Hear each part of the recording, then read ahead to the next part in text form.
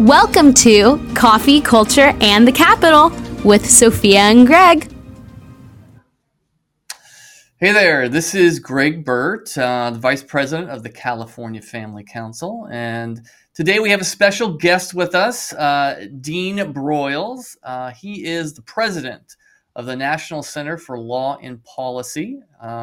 He is a constitutional attorney extraordinaire that we have been working with for years.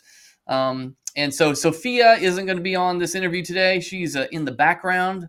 But we love to interview folks that we've been working with up here at the state capitol, and Dean is one of those individuals who has provided us all kinds of help over the years, and he is doing some extraordinary work. And so today we want to bring that to you. And so just to start, I wanted to just let you know a little bit about Dean Broyles.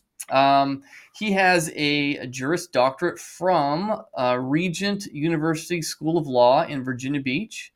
And actually, Dean and I were going to school at Regent, not in the same the college. I was actually studying journalism and public policy, but we were there at the same time, and we never knew each other.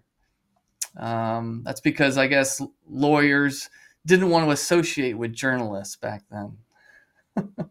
But yeah, so a little more about Dean. He also has a bachelor's degrees in sociology from Westmont College in Santa Barbara. And then I was going through your bio, Dean, and it said that before you went to graduate school to be a lawyer, you were actually a youth director at a church. When God called you to be trained to fight for religious liberty. Why don't you tell us a little about that? How did you go from youth pastor to constitutional attorney? Yeah, so back when I was at Westmont College, I was actually thinking of going into full-time ministry, either as a pastor or maybe as a Christian counselor. And I ended up changing my major to sociology with a minor in religious studies, and had been praying for years about what to do, and was in youth ministry. And then really, I knew I was going to go to probably grad school, but I didn't know for what. And it was during that time that God almost audibly, might as well have been audible, spoke to me, tapped me on the shoulder, and in so many words within about a 24-hour period, it was almost like I heard, "Thou shalt go to law school." And so I kind of was jokingly told my friends, I said, "Hey, I don't want to be a lawyer. I don't know what this is all about." But when I heard that they were training lawyers at Regent University to fight for religious freedom and constitutional rights, I got excited about that. And so I was blessed to be able to go there and be mentored by Jay Sekulow and some of the other staff at the American Center for Law and Justice and Constitutional Litigation. And it was a great experience. And I'm sad now that I know you, Greg, that we didn't meet then. I know. We would have been great friends, I'm sure.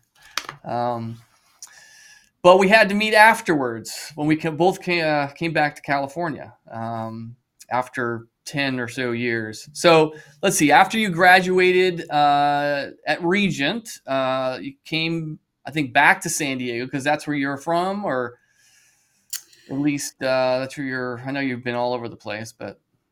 Yeah, so I'm a native Californian, but I grew up for 8.5 years when I was younger in Europe and Austria and Germany. And then my dad, part of the reason I was passionate about ministry is my dad was a pastor and a missionary and started Young Life in Austria. And so after we came back, I graduated from Carmel High School and then went on to Westmont in Santa Barbara, which is where I met my wife, Shona.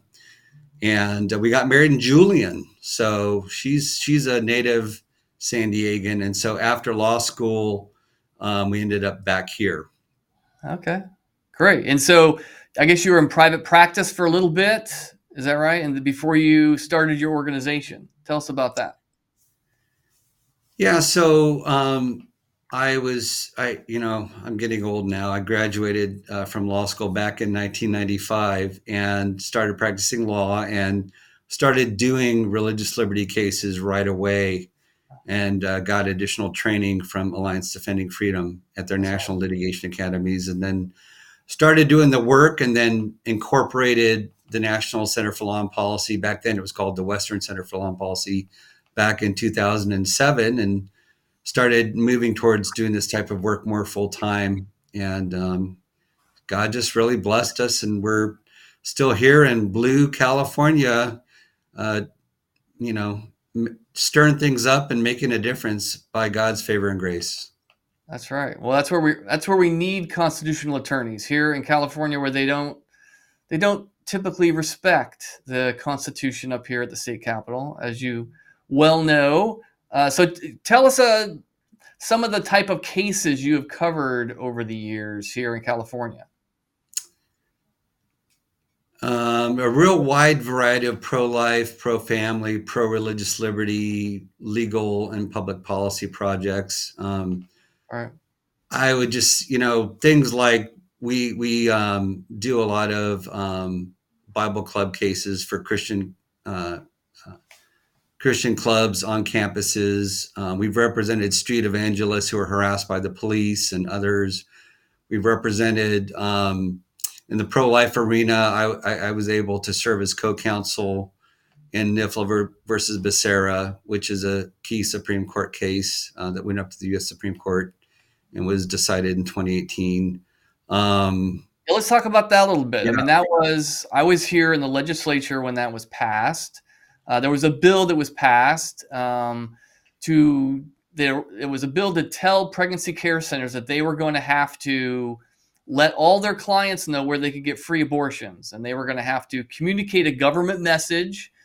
Here's where you can get free abortions, because that's not something that a pro-life center would tell their clients. They're there to provide information and help on how to have their child. And so how did that, why don't you tell us about the case, how that blatantly violated the Constitution? Yeah, the California thought it would be a great idea to try to run pro-life pregnancy care centers out of California, and they started by trying to compel them to engage in government speech to tell women coming into the clinics where they could get free and low-cost abortions supported by the government. And obviously, if you're a life-affirming pregnancy care center who is against murdering babies in utero or killing babies in utero, which is what abortion is, then obviously they didn't want to do that. So it was a compelled speech case, and the state was trying to control both the content and the viewpoint of the private speech of these pro-life pregnancy care centers that were mostly nonprofit organizations. Right. And then you won. What did the Supreme Court end up saying? Well, yeah, it's always great to win, especially at the U.S. Supreme Court. And that was a very strong ruling in favor of speech. And people don't always realize that the freedom of speech and freedom of expression protects religious speech explicitly. And so that was religious speech that was being compelled by the government. And there was some really great, strong language that came from the justices in that opinion that not only is cited in, pro-life cases, but in speech cases more generally. The NIFLA case is being cited over and over again in other rulings that have come out, both at the U.S. Supreme Court and lower federal courts. So it was a great landmark ruling in favor of pro-life speech. Right. And I think one of the key things I remember from that is the state government was saying, hey, because we license you, we give you a license to do business, therefore we can regulate what you do. And they simply turned speech into, well, we can regulate your content, your conduct, right?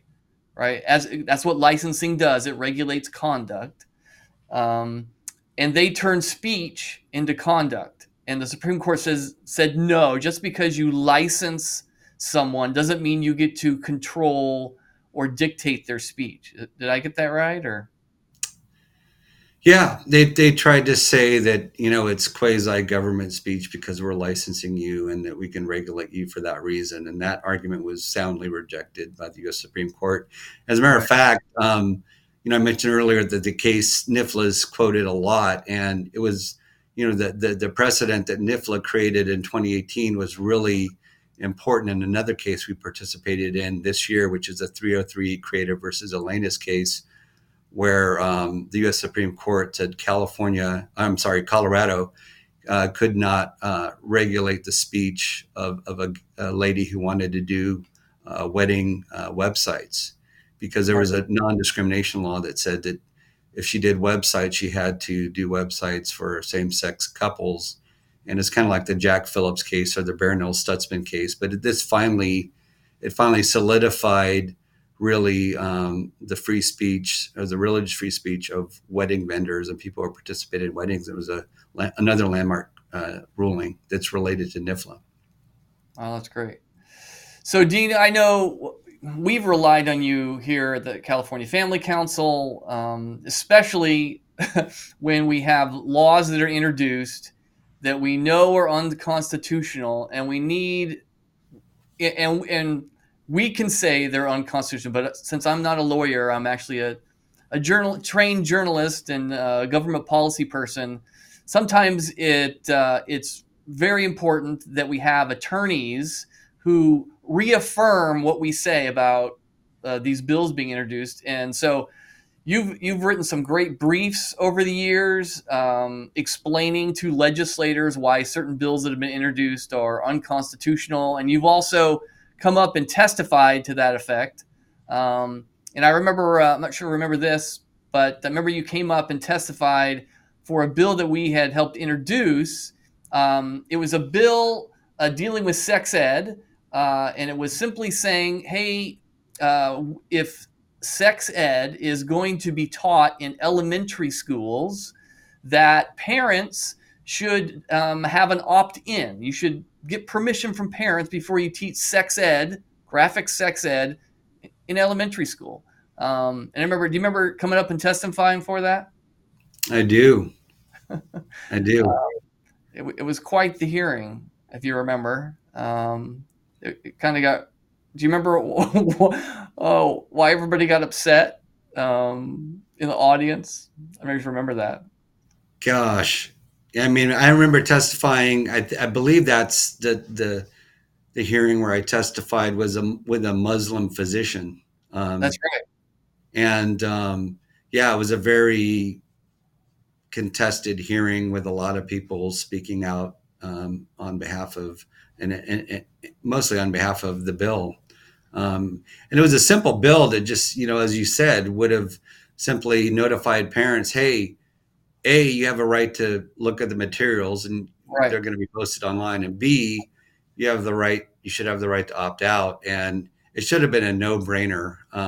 But things that should be simple are not always simple. And definitely we've seen it. There's not only an anti kind of constitution or anti-First Amendment attitude in Sacramento. We've seen a lot in these hearings, but there's really almost an anti-parent or anti-family attitude where they believe the educators and the school districts know best on how to educate your child. No, we see that over and over. The experts, if they've got a degree or if they've been teaching for a while, they obviously know what kids need to know regarding sex. They know better than parents how they should deal with kids confused about their gender or sexual orientation. They have a very particular worldview that it's not Christian, and they believe that those who disagree with that worldview are actually doing harm to kids. And because they feel that it's their obligation to protect kids from harm, that means they're obligated to protect kids from their own parents who are who are simply saying things that they don't like. We're not talking about physical harm. We're talking about they view the Christian faith as harmful, especially related to gender identity. And this year, you were very helpful when we had tried to introduce a bill with another assembly member. His name was Bill Asaley, and it was simply a notification policy that our friend Aaron Friday had come up with. And this bill simply said that, hey, if a child is asking to be a different gender by changing their name and pronoun, if they want to be on a different team that doesn't match their actual sex, or they want to use the opposite sex bathrooms, that means they're coming out publicly at school. Everybody knows. Then you have to tell the parents. It was a very simple bill. We thought, how are they going to object to this? But object they did. They refused to have a hearing about the bill at the legislature. So we decided to try and put together a policy that we could introduce to schools, that local school districts could introduce. And that's where we really needed Dean's help to put together a policy that was going to be constitutional. Why don't you explain? Explain a little bit about that, Dean? What your how you helped us, and what the policy actually said, and how the policy we came up with is actually constitutional. Yeah, so I think it was late spring or early summer. I was asked to help out with and be a part of the Coalition for Parental Rights. That was a push to get the policy and legal organizations together to support a statewide initiative to draft a model parental rights policy, parental notification policy, and to go take it to the streets, so to speak, and get local school districts to adopt it. And kind of the background to that is, during COVID, a lot of parents started seeing for the first time what their kids were actually learning in sex ed and what they were being exposed to in the public schools. And so in a lot of districts, including in California, parents rose up and started electing conservative majorities. And so there was kind of a lot of facts and factors and circumstances came together for a perfect storm to move forward with parental rights. And so we helped develop the policy that was ultimately initially implemented in Chino Hills. But one of the things I think that we helped with the most, which at the time we didn't know would be so significant, is we started drafting legal memos to school districts in support of the model policy that started being circulated throughout the state and started making a big impact. And even in spite of threats from the governor and threats from Tony Thurmond, the superintendent of public schools, and AG Rob Bonta, a lot of school districts started adopting parental notification policies. Right. And then there was a great, just unrelated, there was a federal case down in your area that filed by two teachers who felt that their religious liberty and their religious freedom of speech was being violated by a school that was making them keep secrets from parents about kids' gender identity. They were having to deceive parents by calling a kid one pronoun and name during class, but when they dealt with the parents, they had to revert to their original name and pronoun. And this was crazy, and they didn't want to do it, and they filed a lawsuit, and they had a great decision. Can you, at least initially, can you tell us a little bit about that? Yeah, so I'll start with our memo. The first memo we wrote in June talked about parental rights and the 14th Amendment. And a lot of people don't know that the 14th Amendment protects parental rights, and it's been ruled through the Due Process Clause to do so for over 100 years. There's a lot of solid rulings at the U.S. Supreme Court.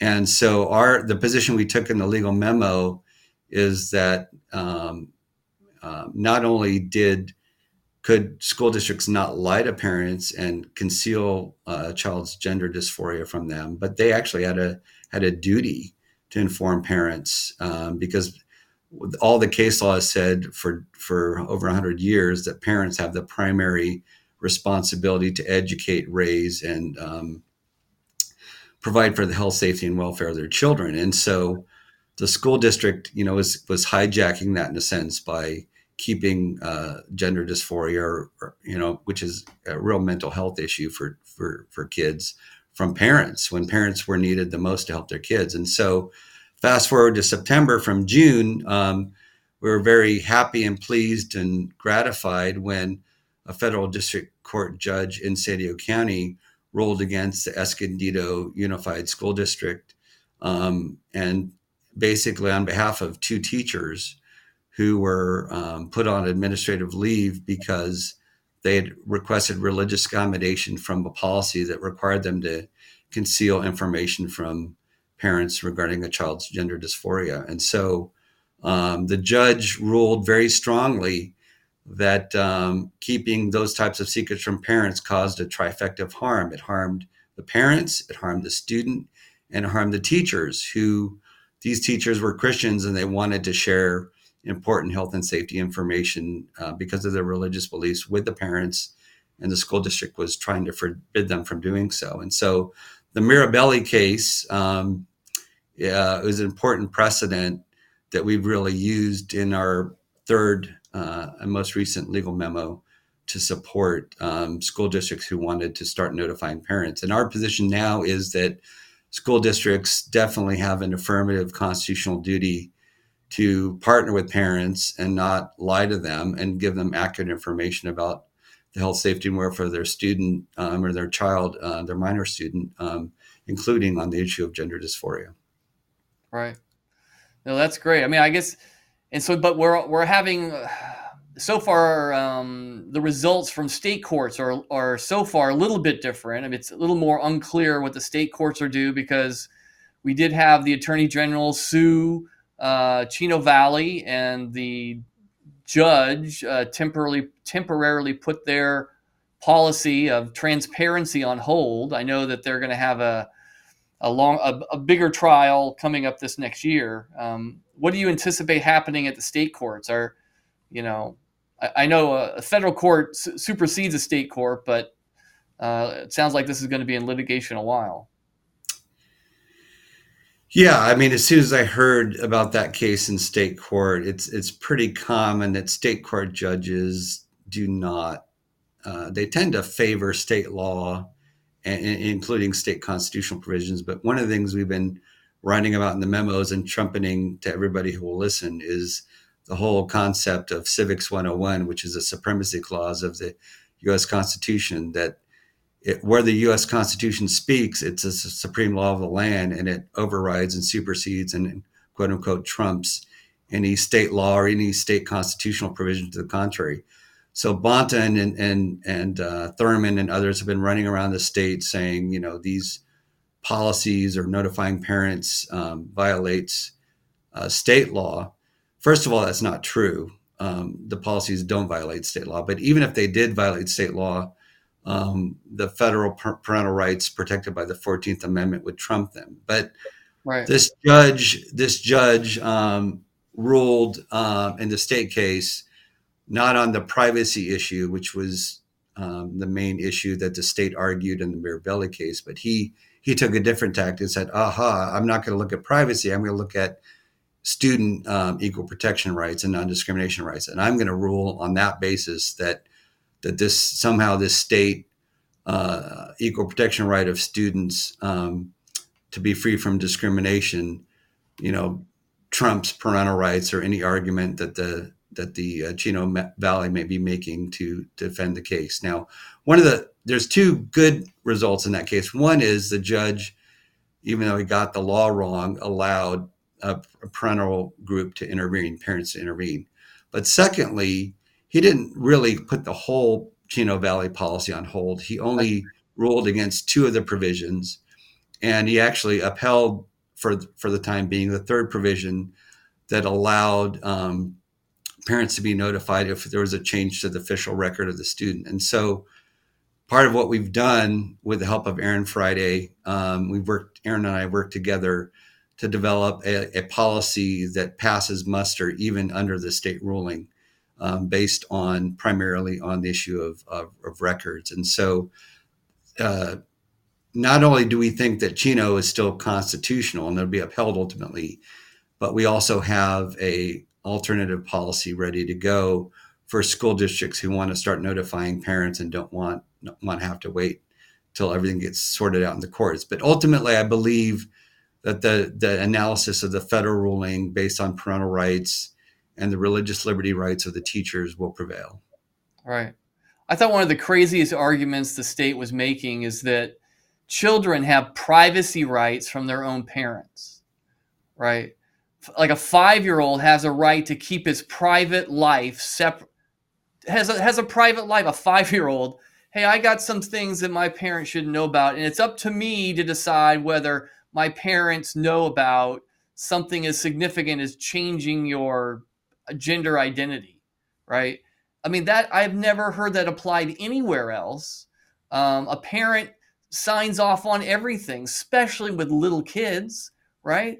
So how in the world could they possibly argue that a 5-year-old has privacy rights that's found in the protection of the privacy rights that are put in the California Constitution?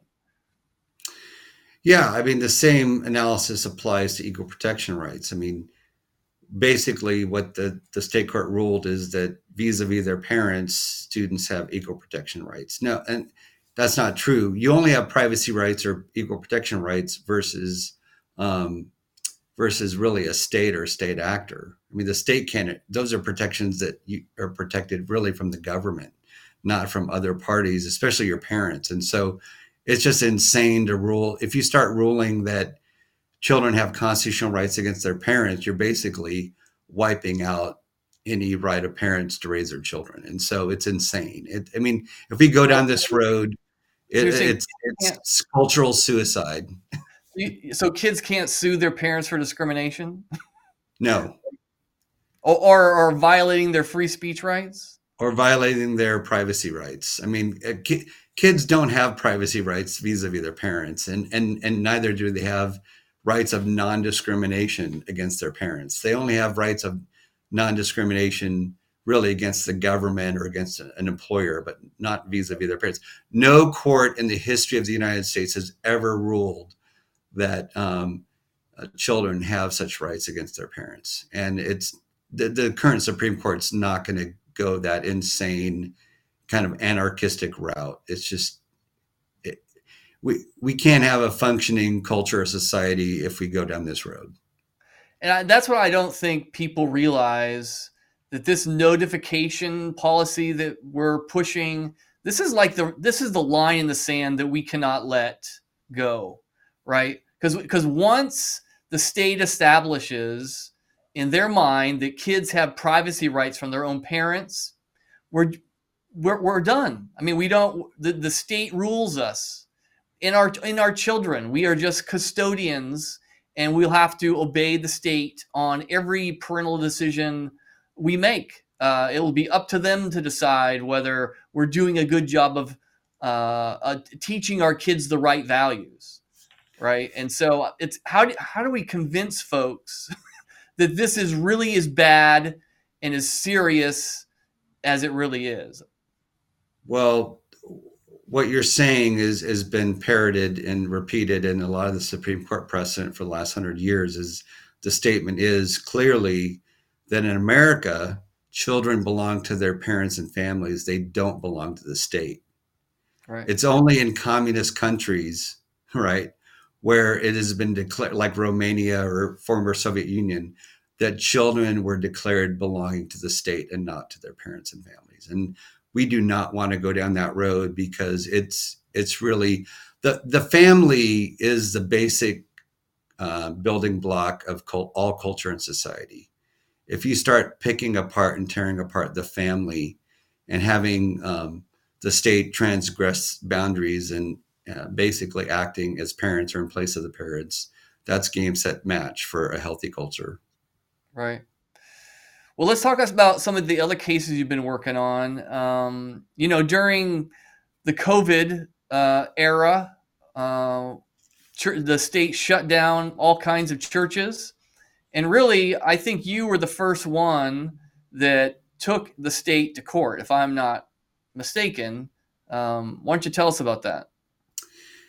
Yeah, I was the first one to raise a 3 alarm fire about it. I think somebody beat us to the court by about a week or so in Riverside, but I was trying to get both the local California and national organizations to care and start fighting it. And a lot of the organizations I called that are great organizations who I will not name on the air now were too busy helping people get government funds, PPE money, to keep going rather than focusing on keeping the churches open. And so I was distraught and I wrote some op-eds and articles about it. And as a result of the articles I was writing, some of the other organizations started referring clients to me because they said, well, we're kind of too concerned or maybe afraid to take these cases now. But, it's like the Mikey Likes It commercials from the 70s and 80s. Like Dean will do it. Dean's crazy enough to take this on when everybody's afraid in the first few months of COVID.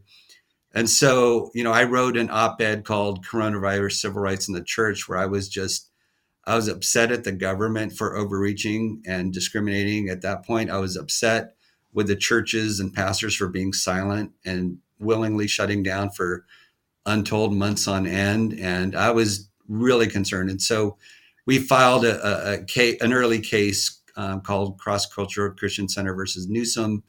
And shortly thereafter, a lot of groups started putting their toes in the water and started within a few, weeks or months filing other cases. And I was glad to see a lot of people stepping up. At the end of the day, there were probably 15 to 20 cases against California alone. And I think California probably paid out $15 to $20 million in attorney's fees for blatantly violating the civil rights of churches and discriminating and targeting churches. And churches, for example, during that period, were the only organization or entity on the essential list. They were on the list of essential businesses, but they were the only place where you couldn't go or be in person. They had to do everything by video, right? So that was clear discrimination. And then later on, California was the only state insane enough to ban indoor singing and worship. And so just the parade of horribles went on. And at the end of the day, we prevailed after Amy Coney Barrett replaced Ruth Bader Ginsburg on the U.S. Supreme Court. And all the cases that we were losing, we started winning. But it took 5 wins at the Supreme Court before California finally waved the white flag and stopped discriminating against churches. Right. And then I know you've also dealt with a lot of employees who lost their jobs over COVID vaccination requirements. Why don't you tell us about that?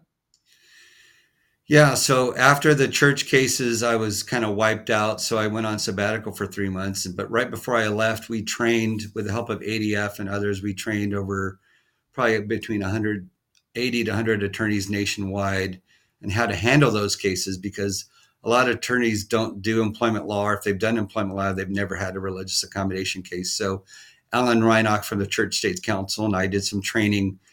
And then when I got back from sabbatical, I realized a lot of people still hadn't been helped. So we started helping mostly nurses against sharp healthcare, and then ultimately some other people. We just settled a case a few weeks ago against NBC Universal, the big multinational media company. We're in the process of settling a case against a big Fortune 500 insurance company.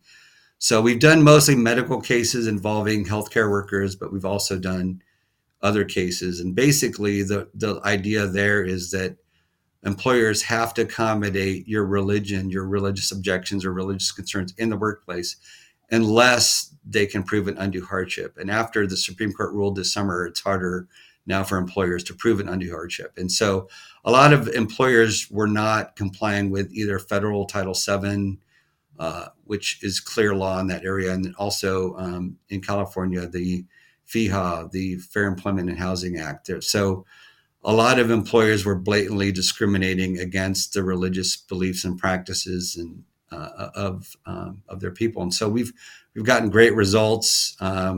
We've either settled all their cases, or we have one case going to trial against Sharp Healthcare, Gianello versus Sharp, in April. we just signed up a case against Kaiser on behalf of a nurse in Riverside County. So these cases are ongoing, and if we still have time, I'd like to talk to you about the Church of Compassion case too. Yeah, that was my next question. This is another case you have defending a church's religious liberty after they receive some government funds for something. Why don't you explain? Yeah, so the Church of Compassion is a small church in El Cajon, California, here in San Diego County.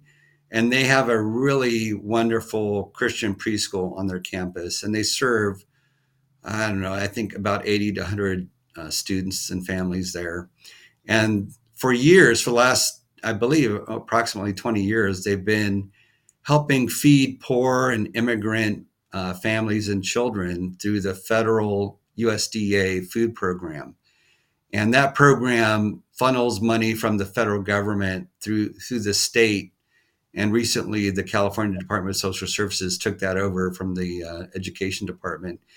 And but this last year, I'm sorry, they decided to impose a new restriction. And they said, even though you're a church and even though you're a Christian preschool, we want you to sign this non-discrimination statement that says you agree to not discriminate on the basis of sexual orientation and gender identity. And not just in the preschool with your teachers and the students, but in the church. And so this would have really just decimated and blown up their biblical worldview on human sexuality. And it was the state, again, like a NIFLA, trying to tell a private Christian organization what to believe and how to act. And, it affected their bathrooms and pronoun usage. And I mean, just who their youth pastor was. If a transgender youth pastor wanted to work there, they couldn't deny them if they agreed to this non-discrimination policy. I mean, just insane stuff of government overreach, really Orwellian type restrictions, even beyond what we saw in NIFLA. And so this was a must-win case. We filed a motion for preliminary injunction after we filed the complaint. We invited our friends from Alliance Defending Freedom and Advocates for Faith and Freedom on the team to help us. And it was a fantastic result. Before we even went to court on the motion for preliminary injunction, the California Department of Social Services waved the white flag, and as the federal government had done recently at the federal level, and said, hey, we're going to grant you a religious exemption. We're going to give you over $50,000 in back food money that we've cut off for almost the last year. And we're going to pay $160,000 in attorney's fees and make sure that religious institutions know that they have a religious exemption if they object to the sexual orientation and gender identity non-discrimination provision. So we haven't done our official announcement of that result yet because we're waiting to have the point of being able to dismiss the case, but it's going to be a great victory for religious freedom. Wow, that's great. And so what is the constitutional principle that prevents the state I think a lot of times the state hands out cash, and with that cash comes strings. Like, we'll give you this, but you need to do this, right? And they do that with all kinds of things, whether it's education, whether it's handing money to a city. I mean, it's one of the ways the federal government controls all kinds of things, but the state does it too. So how is it that they could not do the same thing to the church? What constitutional provisions protect us from that type of action? So yeah, it's good question. It's really just the basic First Amendment 101, the freedom of speech and the free exercise of religion. And there's been several cases decided at the Supreme Court recently that basically say if the government's doling out money to organizations, they have to do it on a neutral basis.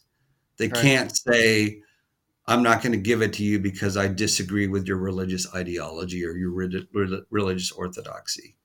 And there was a case, Trinity Lutheran was a big case at the U.S. Supreme Court, decided in the last 5 or 6 years, where a certain state was giving out these rubber chips from ground up tires to Okay. put on playground surfaces, right? And Right. they said, well, because of our state constitution, we can't give money to a religious organization. So we're not going, even though we're giving this money to all sorts of private and public schools, we're not going to give funding for these, rubber chips, so that the Christian kids will scrape their knees, but the non-Christian schools, will be safe. So it's that kind of, it's basically a neutrality, non-discrimination provision that's really mandated and required by the First Amendment, which requires the government protection of the religious free exercise and freedom of speech. And so you can't, in other words, the government, when they're giving out money, they have to be neutral and they can't discriminate. All right.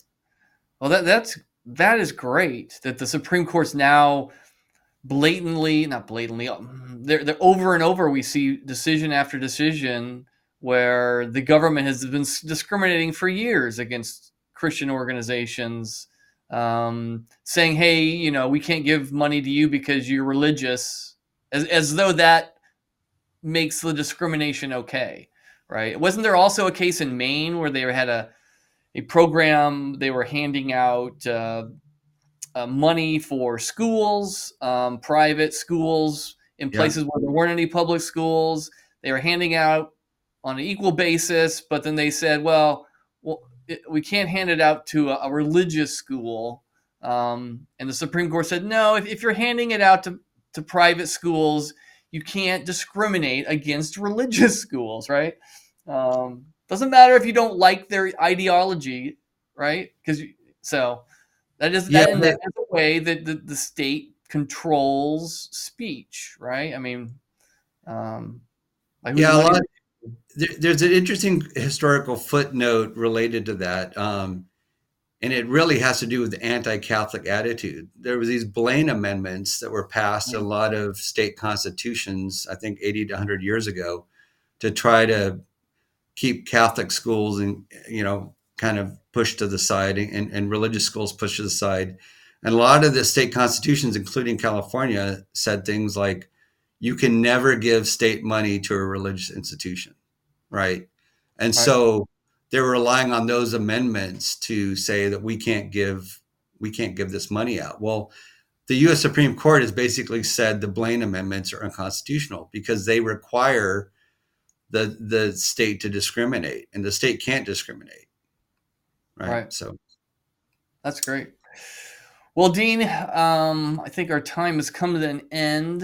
Is there any, remaining things maybe you wanted to say that we didn't get a chance to talk about? I think we covered most everything I wanted to talk about. Let me look here real quick. Yeah, I think we covered everything.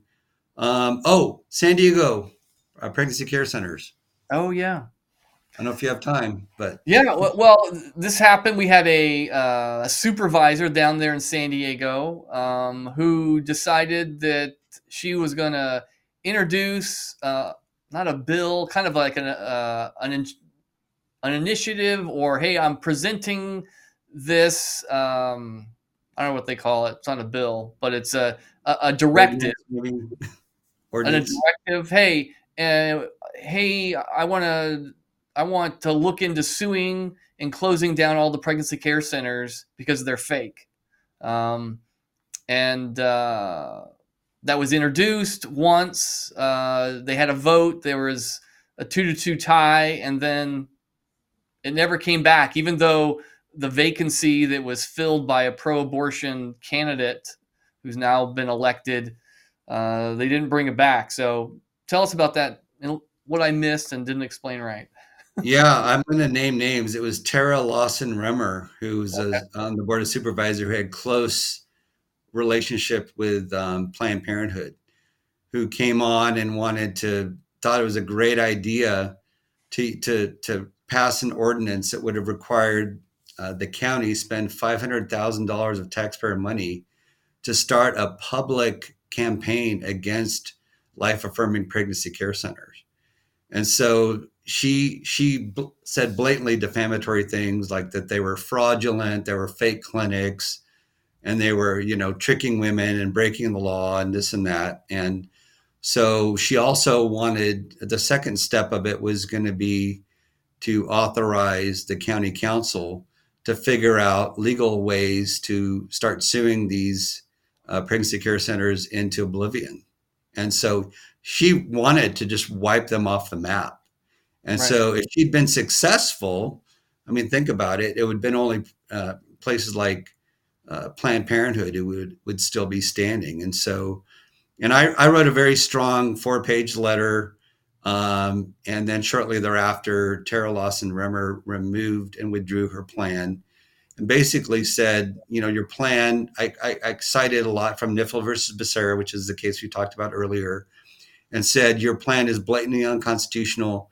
If you pass it and damage my clients, you will be sued. You will pay out millions of dollars in damages and attorney's fees, and you will lose. And this will be a great embarrassment for the county, because what she was doing, she was trying to hijack government to target pro-life speech, right? The viewpoint and content discrimination blatantly. And so far worse than even Niffle versus Becerra was, because her stated purpose was to wipe out and eradicate life-affirming pregnancy care centers. Ironically, there's 16 of them, 13 of which were actually medically licensed by the state of California. Right. So she was jumping into something. She had no idea what she was doing. And we're very happy that it was withdrawn, and babies still have at least 16 safe spaces in San Diego County. That's great. Well, that's why attorneys like you are necessary. That's why pro-life pregnancy centers are so necessary in our communities. We need to all rally behind them when they're attacked by legislators or by, elected officials, anyone who, even our attorney general is put out warnings about these fake clinics, right? Never actually naming the clinic he's talking about or calling out, what was said that was actually, that they have a problem with. It's just slander. And they're using the government to slander organizations. And, their freedom of speech has its limits, right? You can't libel or knowingly slander someone to destroy their reputation, to ruin their organization, right? I mean, I want to give a quick shout out to Sophia Laurie from California Family Council, because she came down during some of the early skirmishes and spoke out publicly against it at one of the meetings and did a fantastic job. So I'm grateful for California Family Council and for your whole team. Hey, well, we love working with you, Dean. I hope for many years to come that we'll have a partnership together. But thanks so much for your time. And if anybody wants to get a hold of what you're up to, how do they get a hold of you? Or wants to get your help?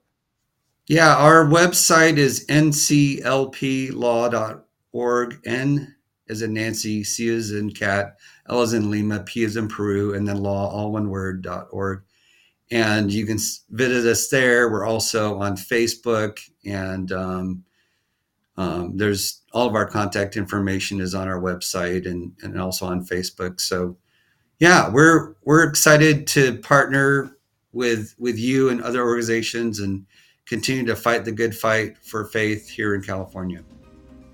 Great. Take care. And Merry Christmas. Thank you. God bless. Merry